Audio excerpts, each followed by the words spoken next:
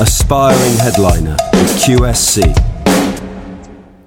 In this Headliner podcast, we're welcoming musician Tom Bright onto the podcast, who's just released his new single, Down the Line. So welcome, Tom. How are you on this fine day? Hello there. I'm absolutely tremendous, actually, on this beautiful afternoon. How are you doing? Wonderful. Yes, all the better for talking to you. You're very enthusiastic for a drizzly Tuesday. I know. If I look outside, the enthusiasm does get slightly zapped, but no, I've got the curtains closed and I'm happy in my solitude. Excellent, excellent. And where are you? I'm in North London. Okay, very nice. I know the accent doesn't give that away, but yeah, I'm North London based. Yes, so where are you from? Because that's definitely not a North London accent, is it? I am from a village called Little Eaton in the beautiful county of Derbyshire. Oh, lovely. So I'm a Peak District man. I see. Nice place to be. I mean, not that you're there now, but did you go back, I suppose, would I say during lockdown or because of lockdown? A lot of people sort of returned to whence they came if they were from London, you know, once everything got shut down. Yeah, I was one of the masses to leave London during that time. I left. I was living in Tottenham actually at the time, and yeah, I just kind of got out as quick as I could, went back, and I was there in March, and I moved back to London at the end of August last year, so nearly like 6 months I had back in my original surroundings. So, and I actually wrote a book and this new album there, so it was a productive time. Very productive, sort of putting the rest of us all to shame for just watching Netflix and doing nothing else apart from work. Writing a book and an album. I watched a lot of Netflix, don't worry. Okay, you did that too. Fine. I know we're all out there together watching the same things, most likely. We've got to be. I've not completed it yet. Not yet, no, there's always more, that's the thing, always more. Not always good stuff, but yeah. Well, tell me about this book then. Yeah, it was a little bit of a quirky thing that came out of my confused brain, and it's called This Bloke in the Village. It's a short collection of poems and short stories based around a village in a very new lockdown era. So totally inspired by what was going on. You know, March, April last year was all a bit weird, wasn't it? And so, yeah, it was, and it's quite a quirky, weird little book, a lot like me, really. So, yeah. Okay. And where can people get hold of this book, Tom? You can get hold of a copy of that on Amazon. So you can get another of those many Amazon delivery drivers posting one of those through your door. Excellent, excellent. And I know you're usually gigging a fair bit. You've played Glastonbury before, haven't you? So how has the lockdown affected you? I know that's a big question. Obviously, you've moved back for a little while and written a lot, as I can see. But how interrupted has your usual sort of musical schedule been? On the live front, yeah, it was totally blown up, as all of us. I was last year I was gearing up for the release of my first album, just as the wheels kind of came off, but we went gung-ho with it, and still made a success of the album release. It was picked up by the right people and given some huge support, and I guess I just kind of thought, well, it's different. It's going to be a gift of time that I'm probably never going to get again, hopefully. So yeah, got my head down, wrote album 2. When things relaxed last July, I got back together with Ed Harcourt, and we got this new album down, done and dusted in 3 very long days. And then when I moved back to London, actually, I set up a radio station. I set up Islington Radio, which is very quickly become quite a name. We've got a great lineup on there. People like Paul Gallagher and Shea Delican from Gorillaz, and all kinds of varied left field alternative shows. So it has been a very busy time, and now I'm coming out of it in a great kind of strong position, because we've had the first 4 singles come out from the new album. They've gathered some real momentum.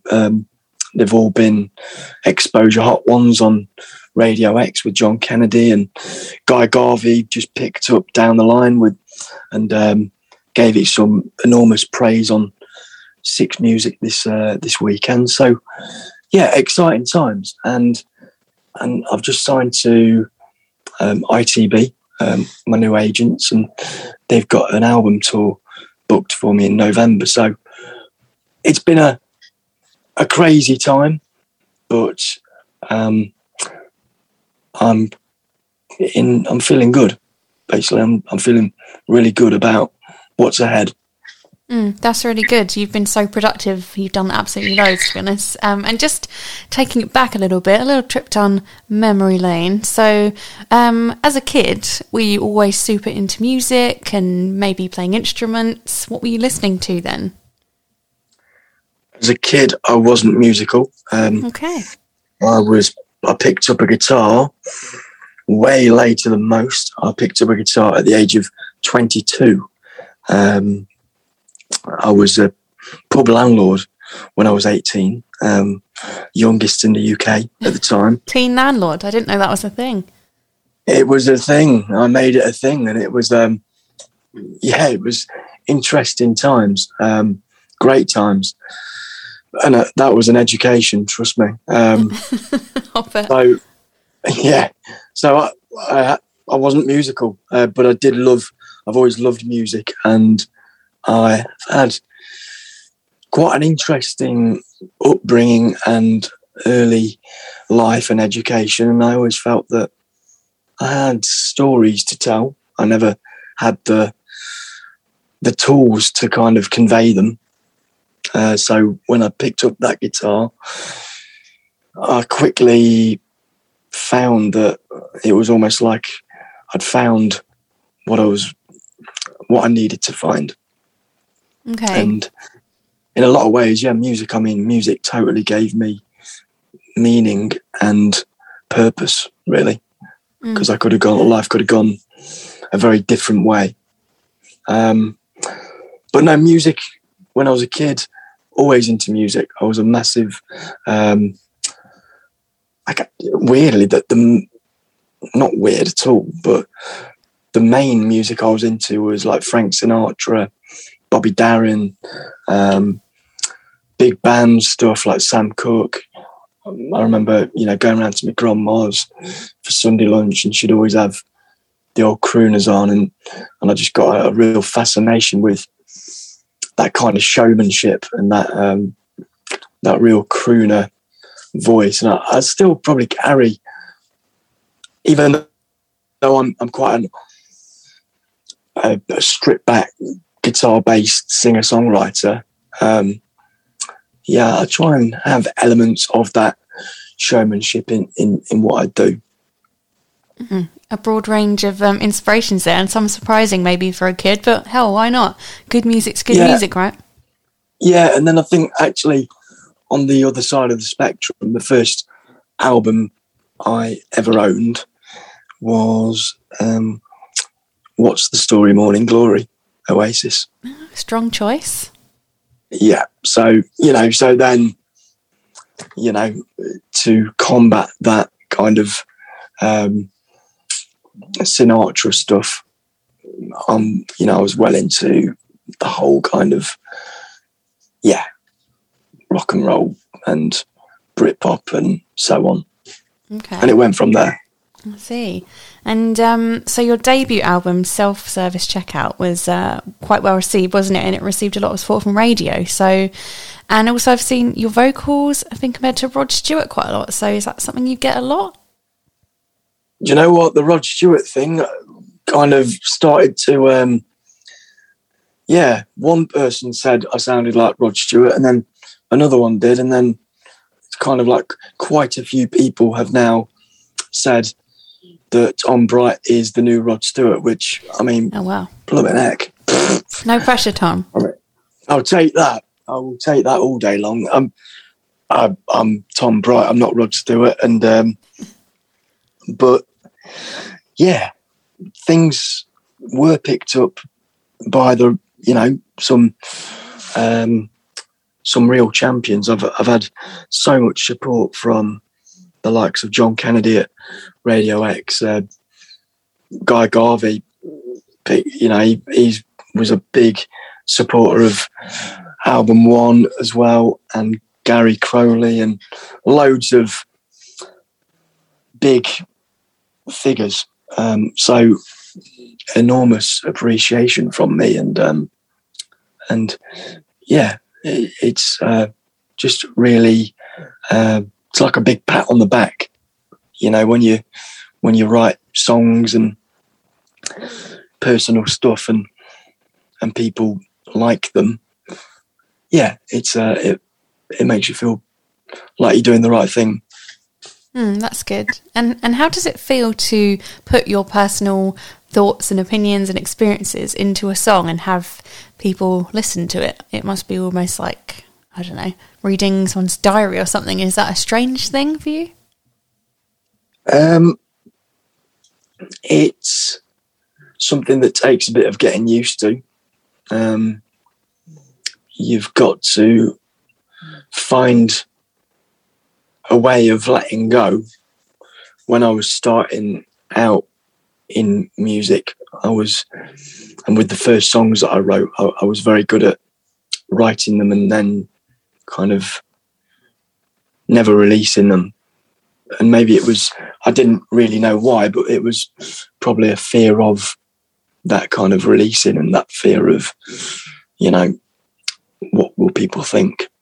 But time is a wonderful thing, and with time and doing it over and over again, you kind of just go, well, this song isn't mine anymore, and now I just want to release lots of albums, because I now understand that when you write, record and get that master back and have that release scheduled, the minute it's out there, it is out there, and it's not, doesn't belong to you anymore. It's for people to digest and take as they will or can. Yeah, absolutely. It sort of becomes everyone else's song, however they interpret it, I suppose. Yeah. And so your tracks have been on various Spotify playlists, which obviously is a benefit for a lot of artists these days, and quite an impressive monthly listenership on there, actually. So how have you found Spotify working for you in terms of the pluses? And I know there are some drawbacks too. There's been lots in the news recently about MPs saying artists don't get big enough cut per stream, etc. So I'm just curious what your experience has been like. It's a tricky one, because it's the way things seem to have largely gone. I think as an artist nowadays, you have to have every aspect of what you do firing on all cylinders. So, that can be having your merch shop and having a selection of merch, whether it be vinyl or CD, or if you do T-shirts or whatnot, and having that Spotify presence. So, does Spotify work for me? Yes, it does. Most people digest music that way now. And, when you're pushing things like tickets to a tour, it's hugely beneficial, because you kind of it's almost like you sacrifice those record sales in the hope of getting the ticket sales, which obviously COVID took away, but I'd like to think we're heading in a different direction now. So, yeah, they could certainly pay more royalties. We all know that. And because it's such a new thing, I think that they're going to have to. It's all kind of working itself out now. So it's definitely flawed on the royalty payment stuff, but there are lots of pros if you use them to your advantage, I would say. Yeah, exactly, because like you say, you can get exposed to a wide audience that would never hear from you just from, for instance, you being on some random playlist that might be on in the background. So, yeah, pros and cons. I get what you mean by that. Yeah. So, okay, let's talk a bit about the new single, so Down the Line. So this is taken from your second album, Legacy. So what's the story behind this song then? What inspired it? So this song is... When I got my head down and wrote album 2, it was all new songs, but there were 2 very old songs that were actually 2 of the first I'd ever written. And one was called Berlin, which you'll find is on the album when it comes out in November. And the other one was this, Down the Line. I actually wrote this song. I was living in Melbourne in Australia, and I'd just come out of the pub game. I'd not long been playing the guitar. I was in my first, I'd say I'd been playing the guitar for under a year, playing my first gigs out there. And the first guy that I started playing music with was a guy I was living with. He was called Raphael, and he was from Brazil. He was from Florianopolis. He's a top guy, and he taught me a lot. He was a bass player himself, and he just taught me a lot about kind of getting around the guitar, because I'd never really had a lesson. And he fell in love with a girl out there who was from Sweden. And they both had their inevitable returns to their home countries to look forward to, and it was almost like, right, well, when will I see you again? So I had that in mind, and I wrote this track just about that. It's kind of like meeting someone, happening to fall for them, and going, well, okay, well, see you down the line then. And beautifully, there was a happy ending there.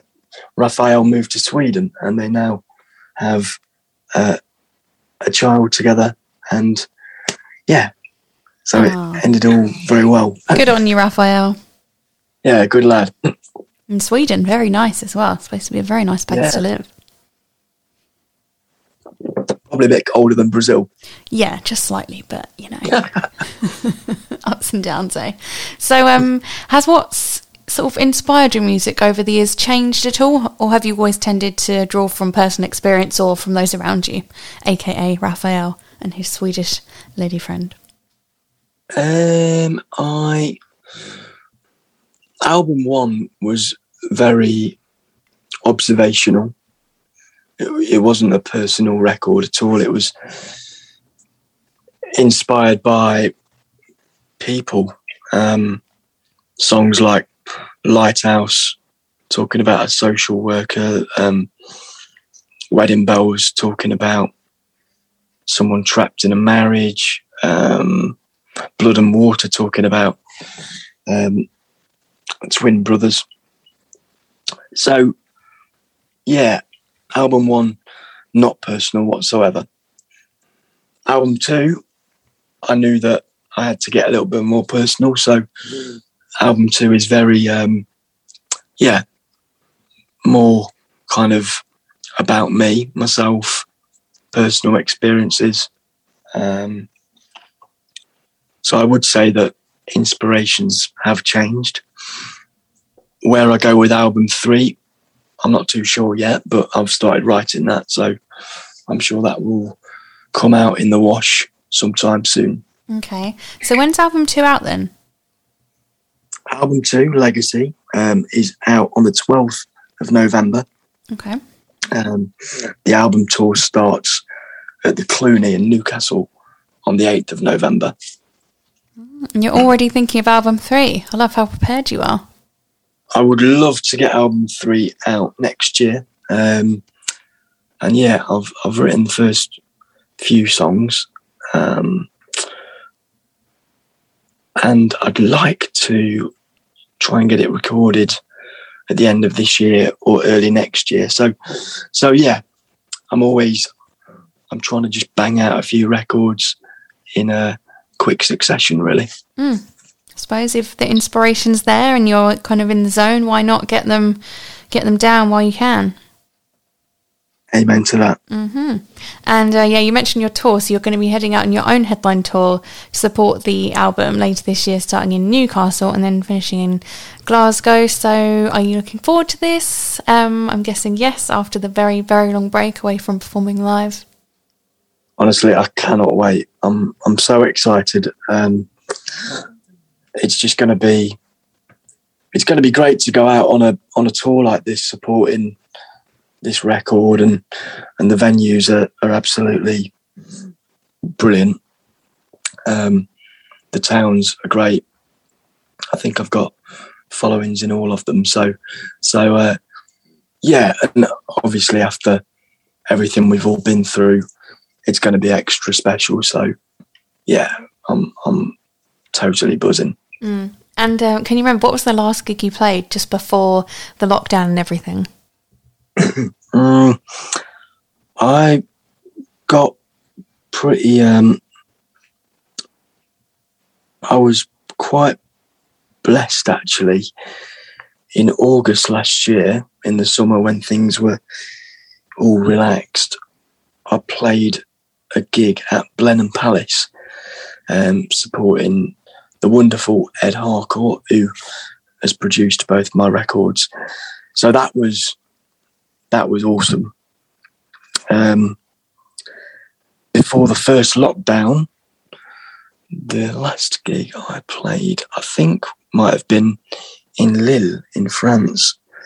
But it's going back a little bit now. So, yeah. Imagine if you'd known then how long it would be before you could perform again. It's madness, isn't it, when you think about it? I would have been absolutely distraught. I think we all thought that it was going to be a few weeks. I remember having another gig in France planned for the May, and we rearranged it for the June because, it was just like, we'll be back up and running in 3 or 4 weeks. But yeah, it wasn't the way it panned out. What were they saying at the time? 2 weeks to flatten the curve. Yeah, all right, Boris. Cheers. Yeah, cheers. Been at home ever since. Not moved from this spot. Cool. Okay, Tom. So where can your lovely fans find out about your gig dates in more details? Would that be on your website, on your social media? Yeah, on socials, I am Tom Bright Music across the board. Website, tombright.co.uk. All the tour dates are tombright.co.uk/live. The tour dates are everywhere. And yeah, the tour starts on the 8th of November at the Cluny, Newcastle. Then we go to Sunflower Lounge in Birmingham. We've got the Lexington in London on the album launch day on Friday the 12th of November. And we've got the Louisiana in Bristol, the Brunswick in Brighton. We've got the Castle in Manchester, and we've got the Poetry Club in Glasgow. So yeah, I can't wait to meet lots of new people on the road and see some familiar, friendly faces too. It'll be brilliant to be out in the world again. How nice that will be, to have audience interaction.